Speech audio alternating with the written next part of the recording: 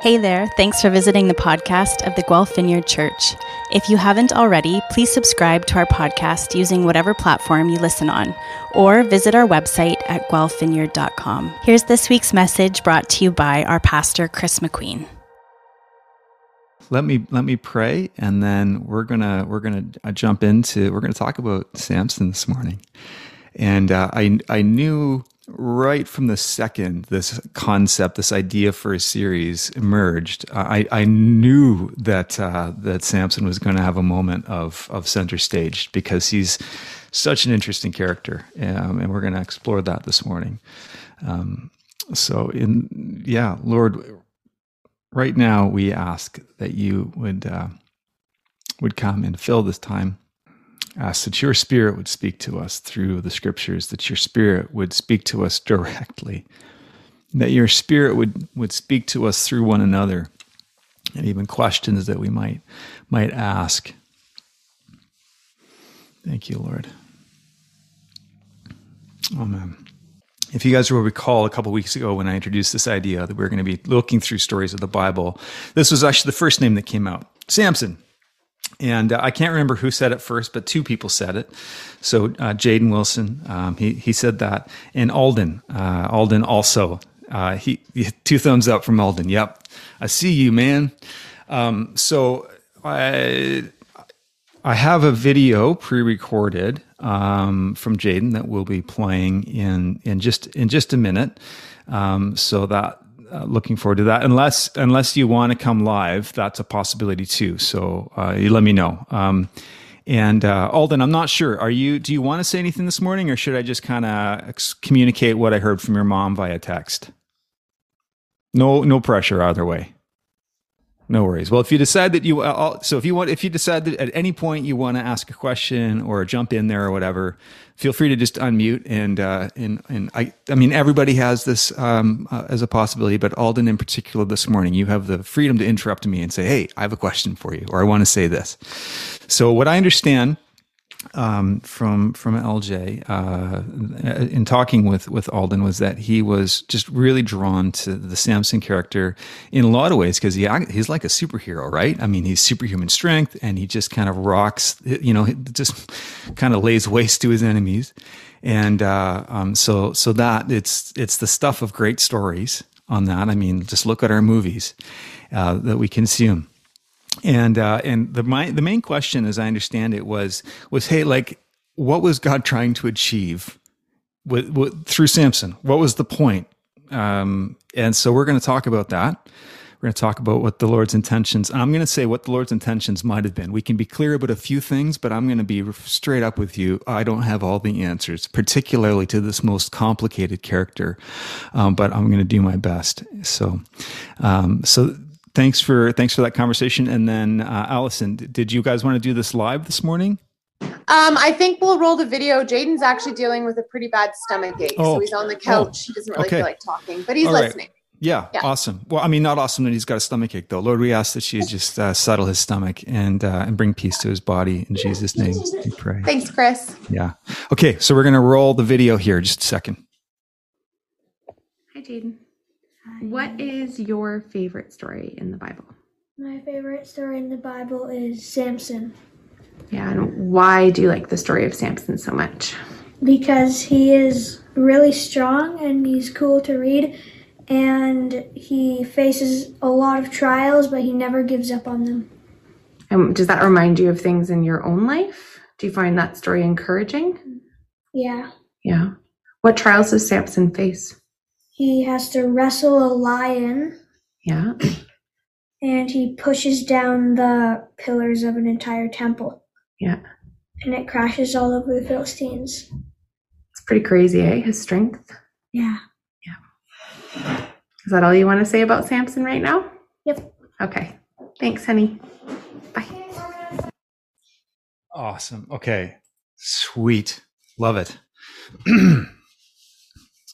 So Samson, thanks to you too. And again, just putting the word out there for requests for stories as we go on. So here's what I want to say as we get started into this.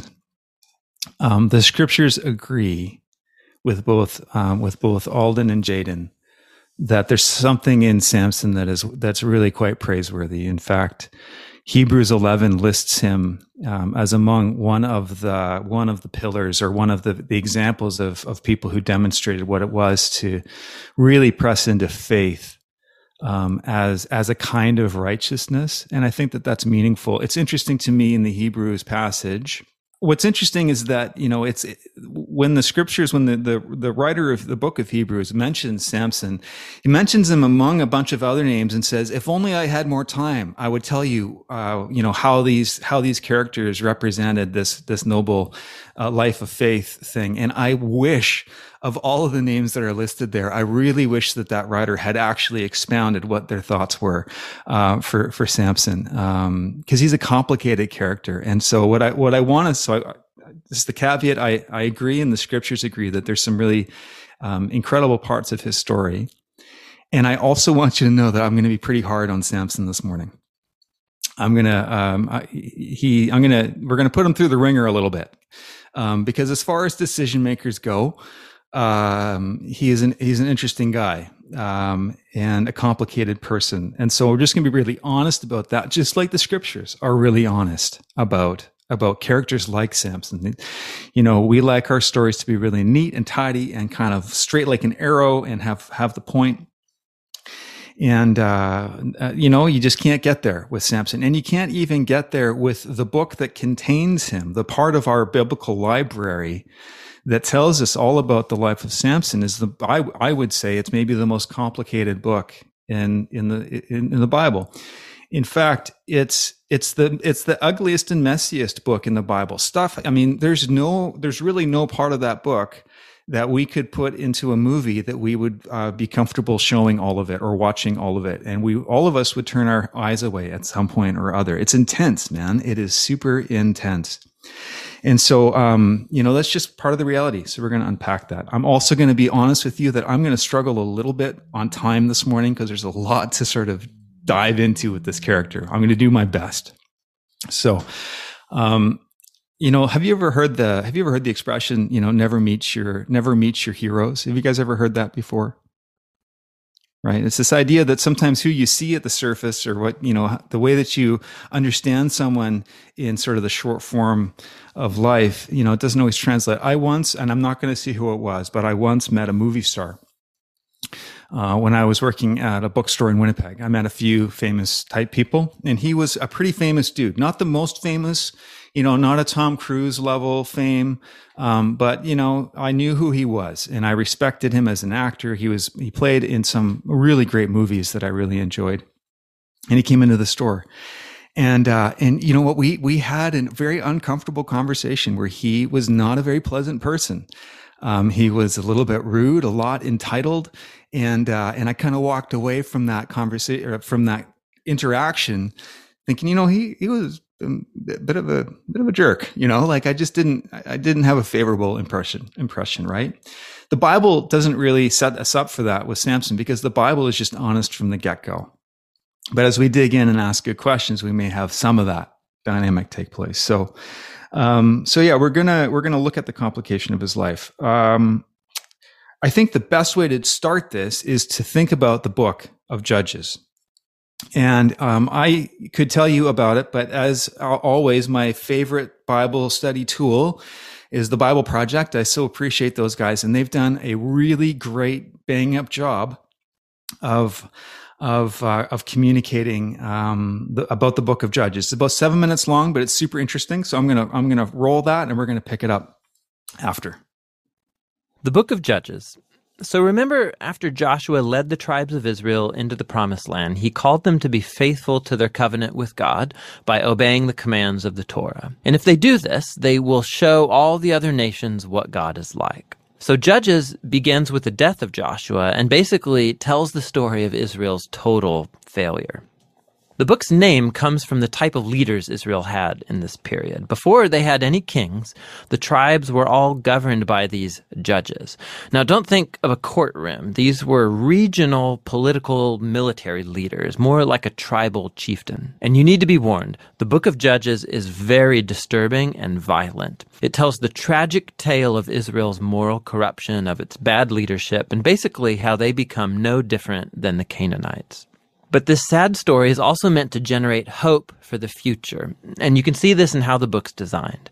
There's a large introduction that sets the stage for Israel's failure as they don't drive out the remaining Canaanites. Then the large main section of the book has stories about the growing corruption of Israel's judges, and the progression here shows how Israel's leaders go from pretty good to okay to bad to worse. The concluding section is really disturbing and shows the corruption of the people of Israel as a whole. So let's dive in and we can explore each part a bit more. The opening section begins with the tribes of Israel in their territories in the Promised Land. And while Joshua defeated some key Canaanite towns, there was still a lot of land to be taken and lots of Canaanites living in those areas.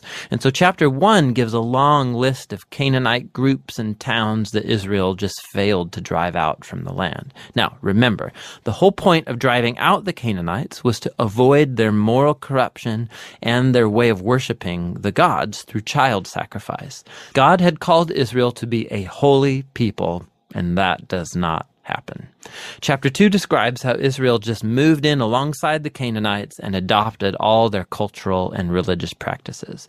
And it's right here that the story stops. For nearly a whole chapter, the narrator gives us an overview of everything that's about to happen in the body of the book. This part of Israel's history, the narrator says, was a series of cycles moving in a downward spiral. So Israel became like the Canaanites, and so they would sin against God. So God would allow them to be conquered and oppressed by the Canaanites, and eventually the Israelites would see the error of their ways and repent. So God would raise up a deliverer, a judge from among Israel who would defeat the enemy and bring about an era of peace. But eventually Israel would sin again, and it would all start over. This cycle provides the literary design and flow for the next main section of the book. It gets repeated for each of the 6 main judges whose stories are told here. Now, the stories of the first 3 judges, Othniel, Ehud, and Deborah, they are epic adventures. They're also extremely bloody stories.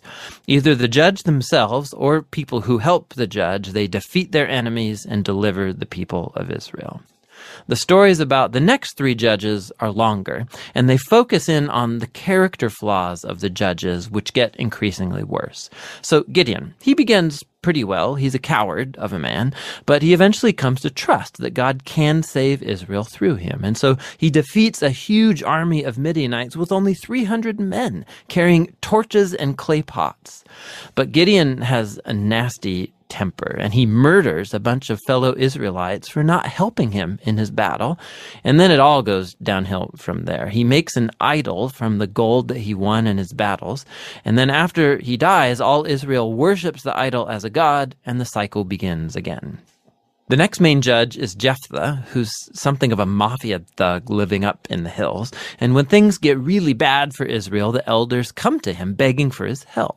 And Jephthah was a very effective leader. He won lots of battles against the Ammonites, but he was so unfamiliar with the God of Israel, he treats him like a Canaanite god. He vows to sacrifice his daughter if he wins the battle. This tragic story, it shows just how far Israel has fallen. They no longer know the character of their own God, which leads to murder and to false worship. The last judge, Samson, is by far the worst. His life began full of promise, but he has no regard for the God of Israel. He was promiscuous, violent, and arrogant. He did win brutally strategic victories over the Philistines, but only at the expense of his own integrity, and his life ends in a violent rush of mass murder. Now, a quick note here. You'll notice a repeated theme in the main section of the book, that at key moments, God's Spirit will empower each of these judges to accomplish these great acts of deliverance. Now, the fact that God uses these really screwed up people doesn't mean he endorses all or even any of their decisions. God is committed first and foremost to saving his people, but all he has to work with is these corrupt leaders. And so work with them he does. This whole section is designed to show just how bad things have gotten. You can't even tell the Israelites and the Canaanites apart anymore, and that's just the leaders. The final section shows Israel as a whole hitting bottom. There are 2 tragic stories here, and they are not for the faint of heart. They're structured by this key line that gets repeated 4 times at the close of the book. In those days, Israel had no king, and everyone did what was right in their own eyes. The first story is about an Israelite named Micah who builds a private temple to an idol, and that gets plundered by a private army sent from the tribe of Dan. So they come and they steal everything, and then they go and burn down the peaceful city of Laish and murder all of its inhabitants. It's a horrifying story. When Israel forgets its God, might makes right. The final story of the book is even worse. It's a shocking tale of sexual abuse and violence, which all leads to Israel's first civil war. It's very disturbing. And that's the point. These stories are meant to serve as a warning. Israel's descent into self-destruction is the result of turning away from the God who loves them and saved them out of slavery in Egypt. And now Israel needs to be delivered again from themselves. The only glimmer of hope in this story is found in this repeated line in the last part of the book. It actually forms the last sentence of the story. Israel has no king. And so the stage is set for the following books to tell the origins of King David's family, the book of Ruth, and also the origins of kingship itself in Israel, the book of 1 Samuel. But the story of Judges has value as a tragedy. It's a sobering explanation of the human condition, and ultimately it points out the need for God's grace to send a king who will rescue his people. And that's the book of Judges. Okay, so a couple things about this. One is that I think it's a very intriguing perspective on the book of Judges, and it lends some context to the life and story of Samson. Now, this is an interpretation of his story. And so I want to invite, as we wrestle through this, we are allowed to wrestle and to push back and say, well, I might understand that a little bit differently, or I've got questions about that interpretation of that person's life or of the way that that book works. And that's okay. It's okay for us to do that. That's part of what it means to take a complicated story and to meaningfully wrestle with it. And I would kind of push back on a couple of things possibly that are there, but overall, I would say that's pretty consistent with my understanding of some of those stories, at least, or most of them. It's a tragic book. And just to kind of reinforce the point, so we're Jesus people, right? This is Jesus is our Lord. Jesus is our Savior. Jesus is our deliverer, right? And I want you to imagine for a second. So if you think about the people of Israel, and this is just in the time of Jesus, and they're in a similar situation. Understand that when each of the judges are called forward, Samson no different, the people of Israel are actually being ruled by somebody else. They've lost their power, they're powerless, and they are being ruled by somebody else, right? And this is not different in this story. And the people are crying out for deliverance there, right? And so in the book of Judges, God responds by raising up or by empowering certain individuals to be able to deliver them from that oppression. Now, fast forward, a few thousand years, and you have whatever it is. And you have again, the people of Israel being ruled by a foreign power, right? And crying out for a deliverer, crying out for someone to come and to rescue them. And they are looking for somebody who's exactly like Samson. They want someone who is going to come in, take numbers, kick butt, do the thing, overthrow the powers of the world, and, conquer. That's what they're looking for. That's what they're expecting and anticipating. I want you to imagine, from our perspective, as followers of Jesus, as followers of the way, how different would our gospel be if Jesus was like Samson? Just think about that for a second. Think about how different the story would be, how different his teachings would be. So we get a sense that these are two different people. And I think that's important because they both occupy the same space in the imagination of their followers, don't they? They're both deliverers. They're both coming to rescue. That's important to us. And I don't want to put any shade on the whole superhero thing. I just spent yesterday finishing up watching a superhero television series. I mean, I like superheroes too. I like powerful people, powerful things that get stuff done. This is something that is, I'm drawn to that as well.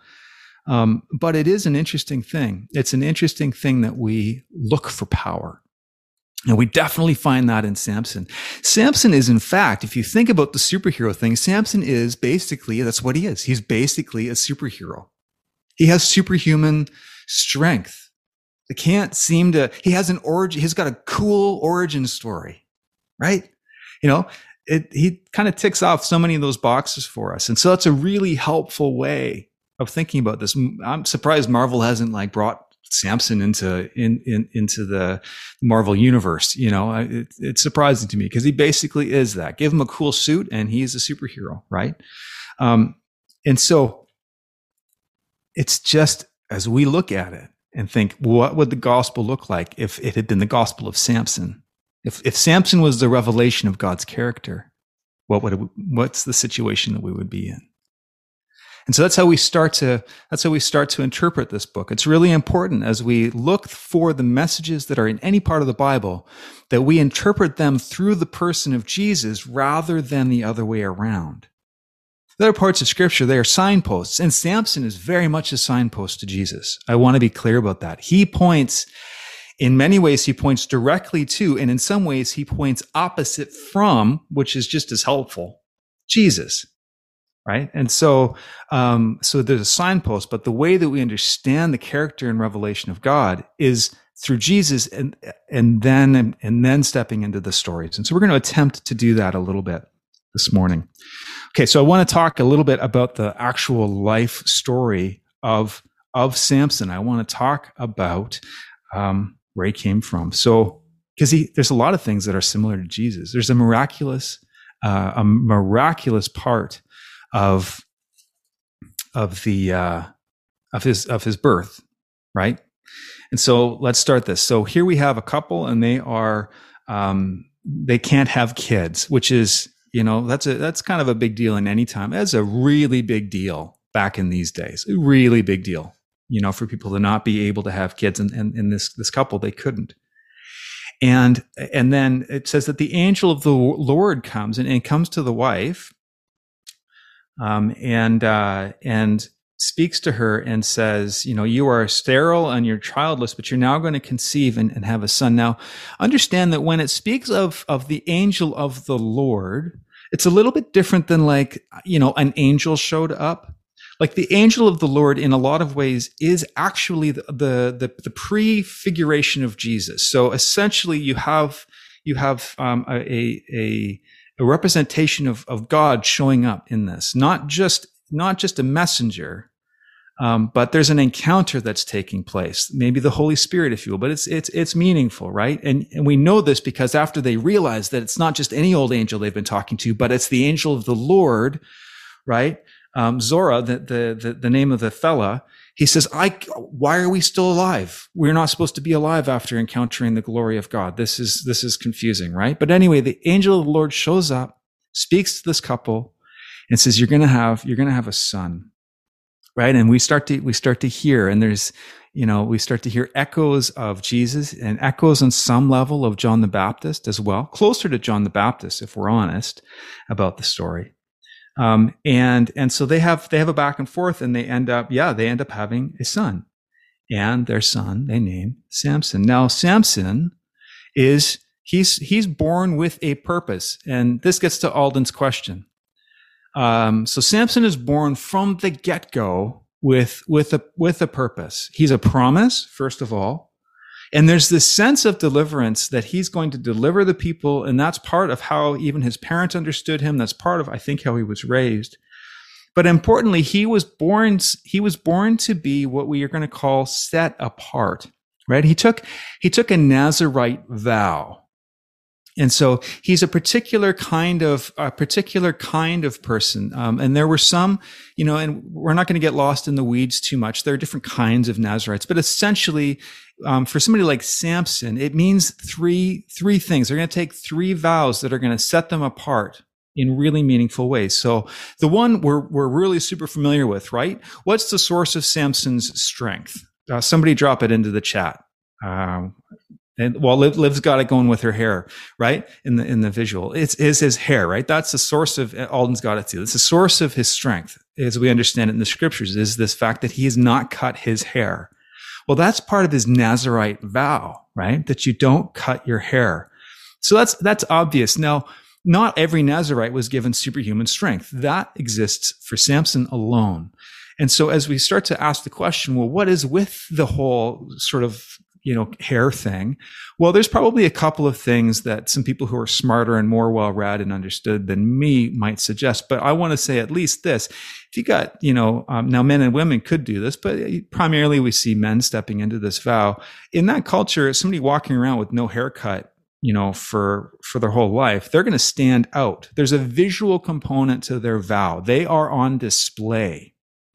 There's something that's identifiable. It's not a secret vow. It's not something that's just between him and the Lord. No, this is a public kind of a declaration. That, at least, if there's probably other things, and if you know of some of the meanings of those, I welcome that into the conversation.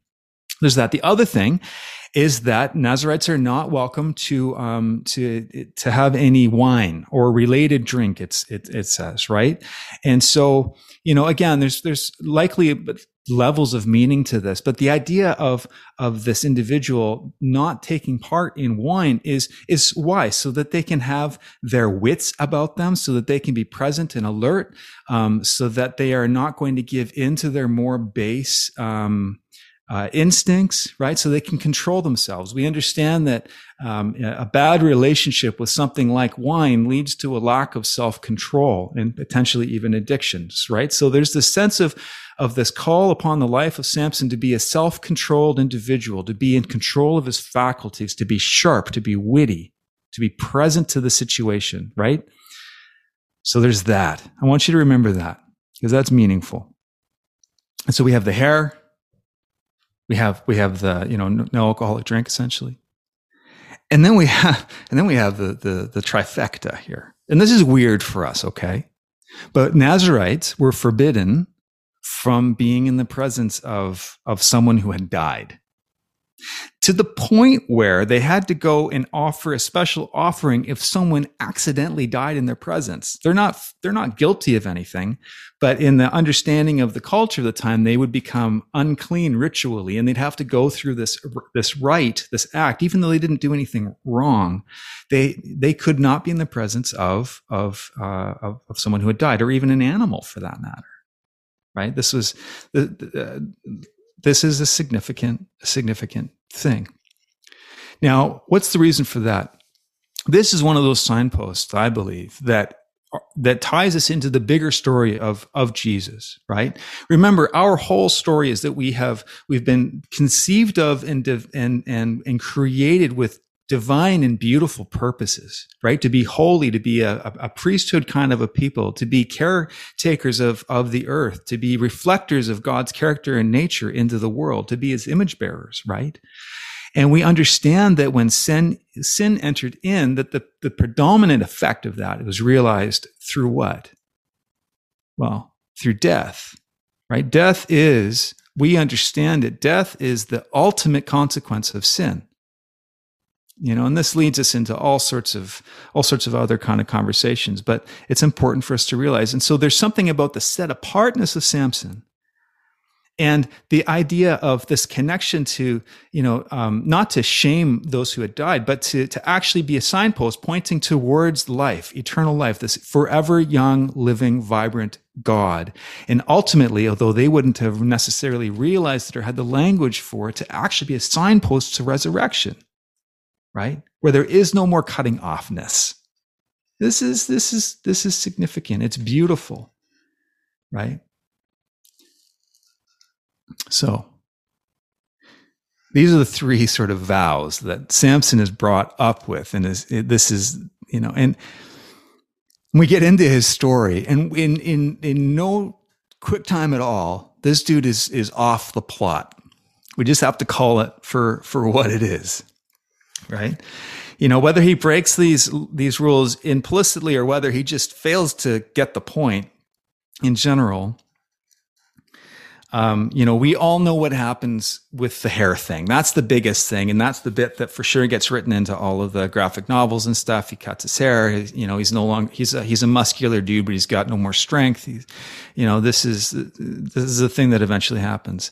But the other stuff, biblical scholars will talk about this event, right? Where, Samson, he's going to meet his bride to be, with his parents, and I don't know, he goes for a walk by himself for a second, and a lion attacks him. And you guys know what happens, right? It's quite impressive. He destroys the lion with his bare hands, right? I want to go camping with him when I go camping up north, the possibility of encountering bears. Yuri and I have history, Yuri Lepp and I have history with bears. And Yuri was very, very smart and a really helpful person to be around when we were approached by a bear. And we got out of there because he's a pretty smart dude and we kept our wits about us. I'll tell you the truth. To have had Samson there as well, so that things got out of hand and Samson could just kind of do the thing, that's the kind of guy I want to go camping with, right? Samson takes out this lion. Now, a lot of scholars will talk about, this whole thing, and particularly, it's a long story, but he goes and he has this thing with his wife to be, and he's coming back and he doesn't tell anybody about the lion, I guess until later. And he goes and he finds that the lion carcass now has a bee's nest in it and is full of honey. And so he eats it.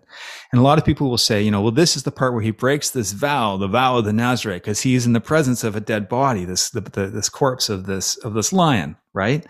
I just want to draw our attention to the fact that this individual, Samson, he ends the life of very many people in this story. He does it over and over again. In fact, Samson is not a harbinger of life in this story. He's one who brings about people's ends, right? And so let's just look at some of those things. So, here he's going down to the marriage feast, and the thing is, Samson's not just all brawn. He's actually a really smart guy too. We don't often give him credit for that because if we're going to draw him, we're going to put massive muscles on him, right? And we know what to do with people who have massive muscles, right? They're usually, we think of them as not necessarily having massive brains, which isn't fair to all muscular people who are out there, but it's a stereotype. Well, Samson is not that guy. Samson is very smart. He likes to play games with people with his fierce intelligence, actually. And he decides, both because anyway, you make up your mind about what drove him to do this, but he starts playing games with the people who are part of his wedding party. And he tells them a riddle, right?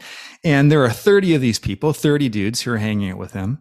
And he says, look, if you can explain, this riddle, he said, out of the eater, something to eat, out of the strong, something sweet. And so he references this event that he hasn't told anyone about. And he's very clever with his language. And he says, look, if you guys figure it out, I'm going to give you 30 pieces of clothing. But if you don't figure it out, you're going to give me 30 pieces of clothing. In other words, he wants to embarrass them. He wants to bring shame upon them, right? The idea here is if you get this, if you don't get this, you're going to give me your clothes, right? So he's trying to shame them, which is just interesting. And so, the 30 people, these 30 men, they can't figure it out. And so they go to his wife and they say, hey, look, you got to help us out here, sister. Like, get this thing figured out. We have no idea. And so she, this is a story that's very familiar in the life of Samson. She goes and she gets the secret from him. And then she goes and she tells these 30 people. And so they come back and they answer and they say something like, what's stronger than a lion? What's sweeter than honey? And Samson loses his mind a little bit. And he goes out and this is hard. He kills 30 people and he takes their clothes and he gives it to these other 30 dudes as a fulfillment of his debt. It's a nasty story, right?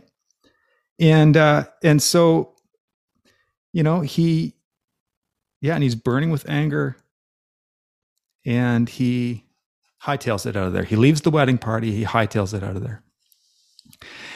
And, so here again, we have someone who is clearly in control of his emotions, right? He's clearly in control of his impulses. No, he's not.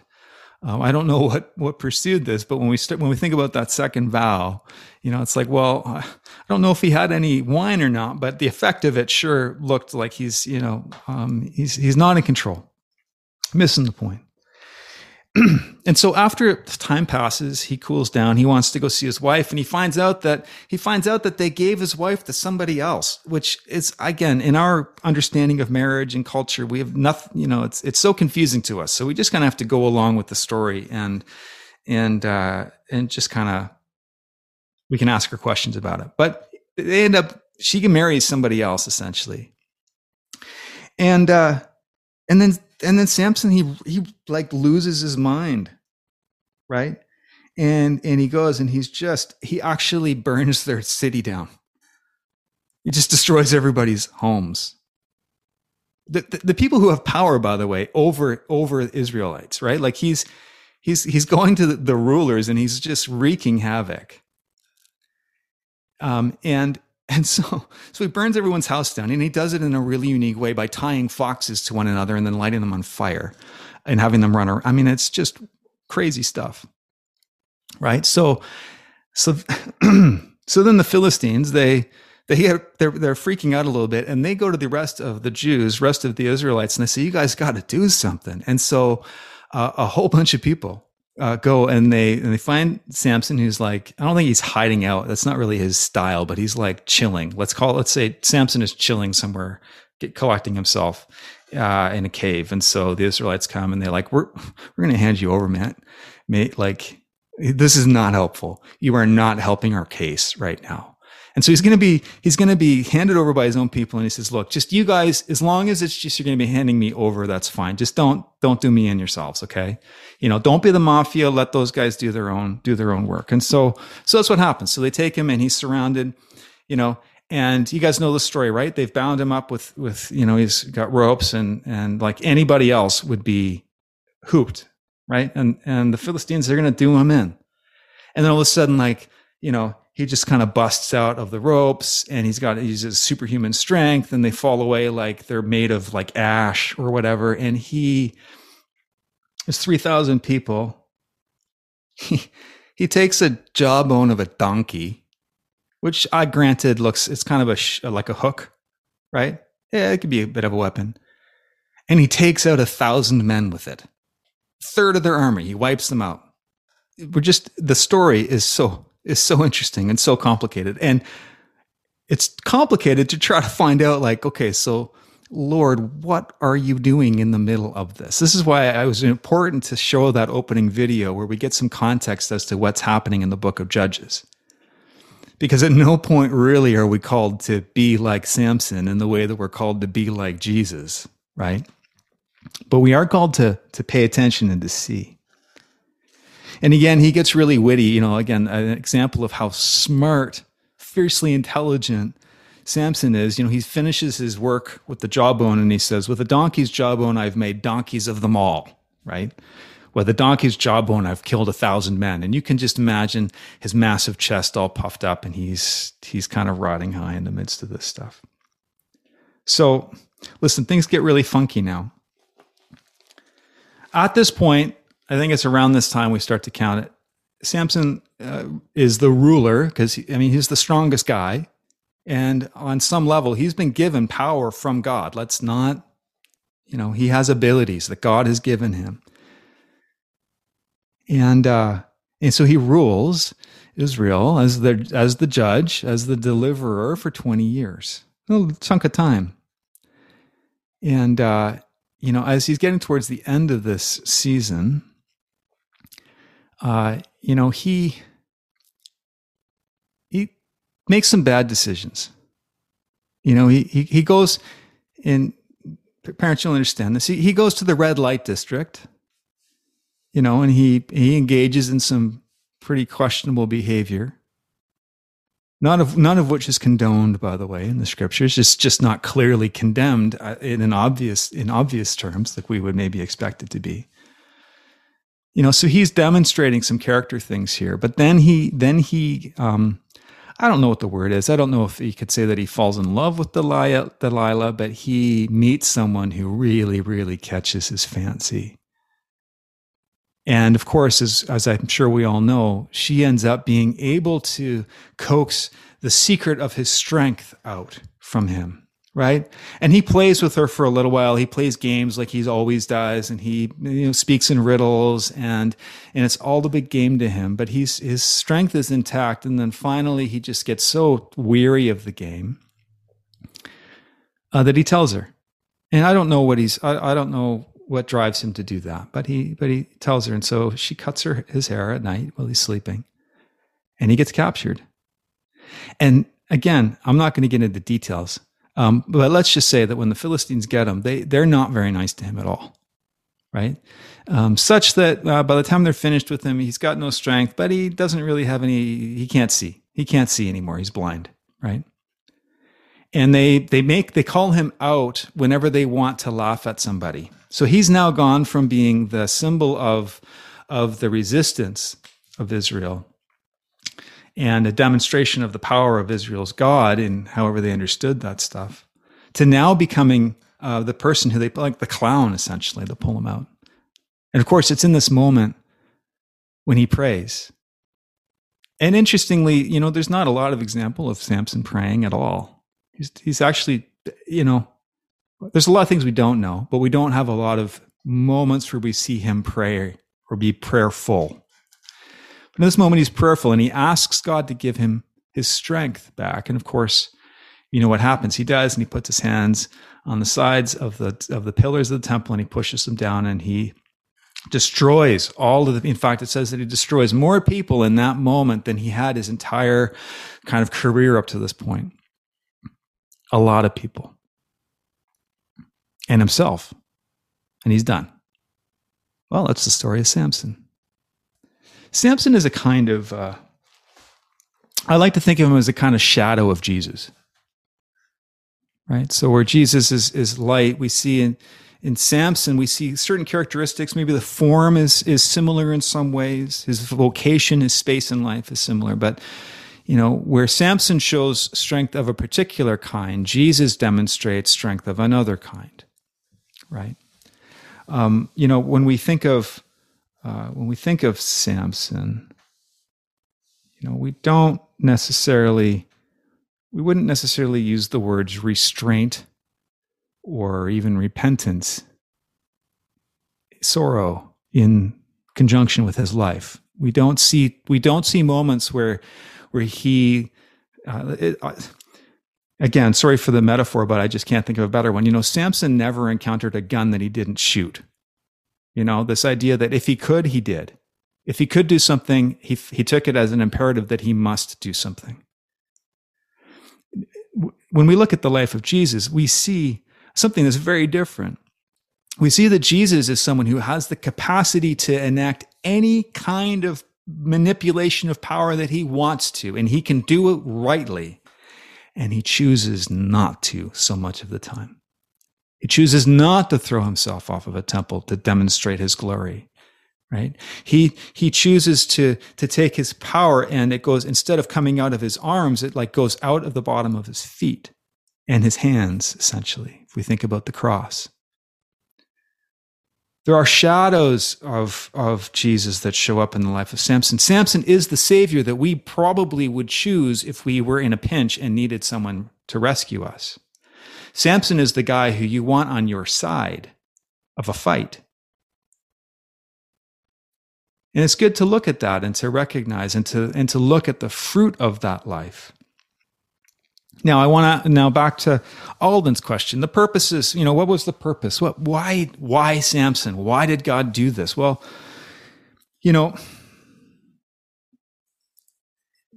Israel did come out from under the yoke of those people. That happened. It was demonstrated again. And I think this is part of the purposes of God. it was demonstrated again that our way of doing things is not necessarily the best way or the highest way. You know, when we think of those vows that Samson takes as a Nazirite, you know, I think that they are the first part of the story where we are very aware of his strength and his violent use of it, but we're not so aware necessarily of the fact that he was set apart. This was an intention to be set apart. And so the question that I have is, you know, as I look at Samson, is Samson the sort of person who lived his life well? Is Samson the kind of person who used his gifts in a way that not just reflected the big story of Israel, his nation, but in fact reflected in some powerful and meaningful way the characteristic and the nature of God? I think it was really important and interesting comment that was made in that video we watched when we opened this up, which was, you know, that Israel got to a point where they actually, even some of their judges, didn't know the character of God at all. They had confused him to be just like the gods of their neighboring countries and people groups. They confused his nature. You know, there is a relationship that we have, that we live in, you and I. The intentions of God in our lives is in terms of the role that we play as actors in his big purpose. I think it's important to know that I believe that God's big purposes for all of time, the story that gets written from the beginning to the end, that they're unthwartable. I believe that the purposes of God are unthwartable. If the Lord has a purpose for you to do something in your life, to forward the plot, somehow that's going to come about. I think I believe that. You know, but the intentions that God has for us in terms of who we are while those intentions are realized, I think that's like water. That's like trying to hold on to water with our hands. You know, that can go any which way. I think we can lose the plot. I think Samson, I think there's a part of Samson that loses the plot in terms of the kind of person that he could have been. And so I think that in some ways, Samson did realize the purposes of God in his life to free the... Well, there you go, Peter. That's an interesting comment. Samson went off script. You know, in some ways, maybe in terms of his character, I would say that he did. He had to have, because he didn't reflect Jesus. I mean, again, when we start to cast our characters and understand through the lens of Jesus, you know, our gospel would be very different if Samson had been the savior of God. If Samson had been the full, imagine if Samson had been the full revelation of the nature and character of God. You guys want to live in that world? Right? Without Jesus, that's the world we live in. That's like, you know, talk about the power and the beauty of the gospel. The world says that might makes right ultimately. Ultimately, I believe that will be the story that gets played out apart from the work of Jesus in the world. I would like to do one final thing in this. Yeah, I'm gonna drop a link. I'm going to drop a link into the chat here. We're gonna all together answer some questions. These are some different characteristics that are going to come up. So if you can either do this on the devices that you're watching on, or you can copy this link into your phone or something. So hopefully you guys are getting access to this. And so I want you to answer all that apply. Check all that apply when you look at these different characteristics in terms of the life of Samson. Which of these boxes does Samson seem to tick? Looks like there's a few more people on there. We'll leave another, just a little bit more time here. I'm just going to leave this up for a minute while I talk here. Does anybody know where these characteristics come from? If you do, you can drop your answer in the chat. Very particular criteria of something. All right. Yeah, LJ, you got it. So some of us have been generous with Samson. If you answer yes to any 3 of these characteristics, in modern terms, we are dealing with a sociopath. As I said, with full disclosure, I said I'm going to be kind of hard on Samson this morning. And just because it's important for us to be really honest and to have as complicated a relationship with the characters in Scripture as Scripture is with them as well, right? Just to be honest with them. He's an intense dude. I think it's really meaningful, and I don't have all the answers. I think it's really meaningful that Hebrews lists his name.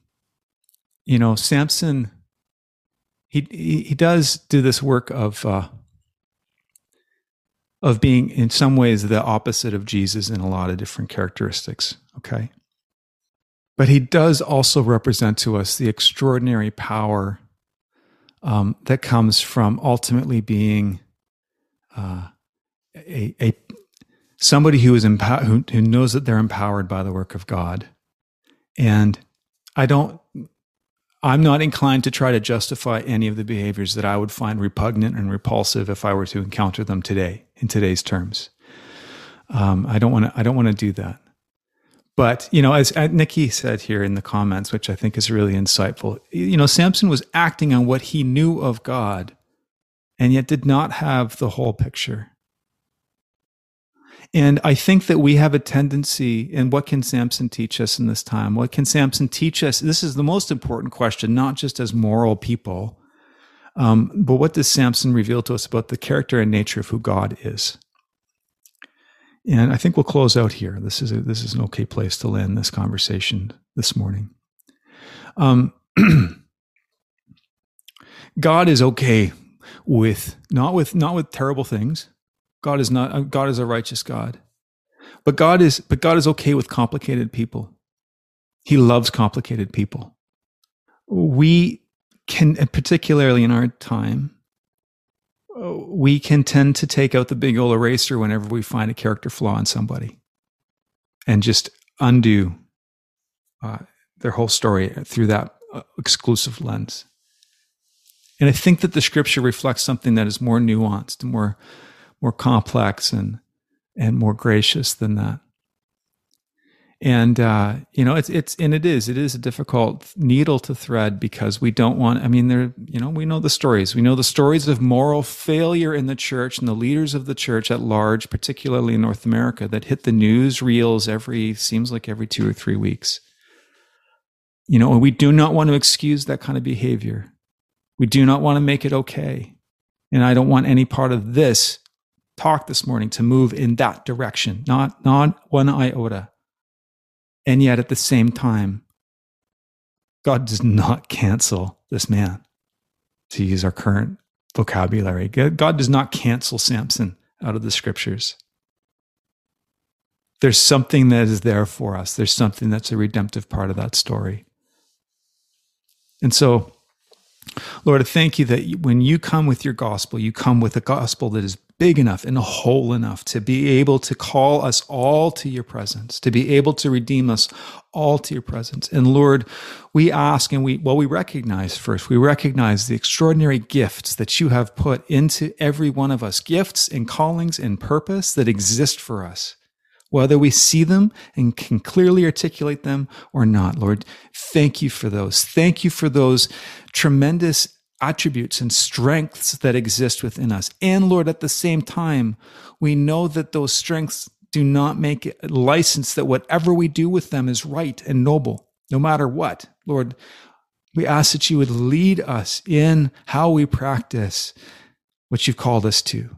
Lord, that the way in which we live would be in line with the effects of how we live.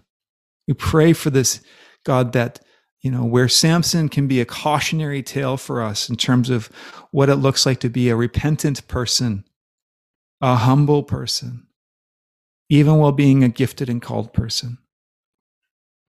Lord, we invite your Spirit to do that work. And Lord, where we do not see repentance in the life of Samson, even in his final moments, not an act of repentance, an act of vengeance. Lord, that we lay down. And we ask, God, that you would forgive us as we have sinned, that you would forgive us if we've sinned against others, that you would forgive us, Lord, as we've acted in vengeance against enemies, unlike you. And so we invite you into all of it, Lord. We thank you that you don't just erase us when we go off script. As promised, I went over time. Thank you for your patience this morning. We're going to close the call or the live stream out now. So bless you into this week. Thank you again to Alden and to Jaden for recommending that we explore the life of Samson. I know it's a complicated story, but that's okay. That's the way it is. And so keep those recommendations coming. And if we don't see you sooner, we'll see you next week. So take care, everybody.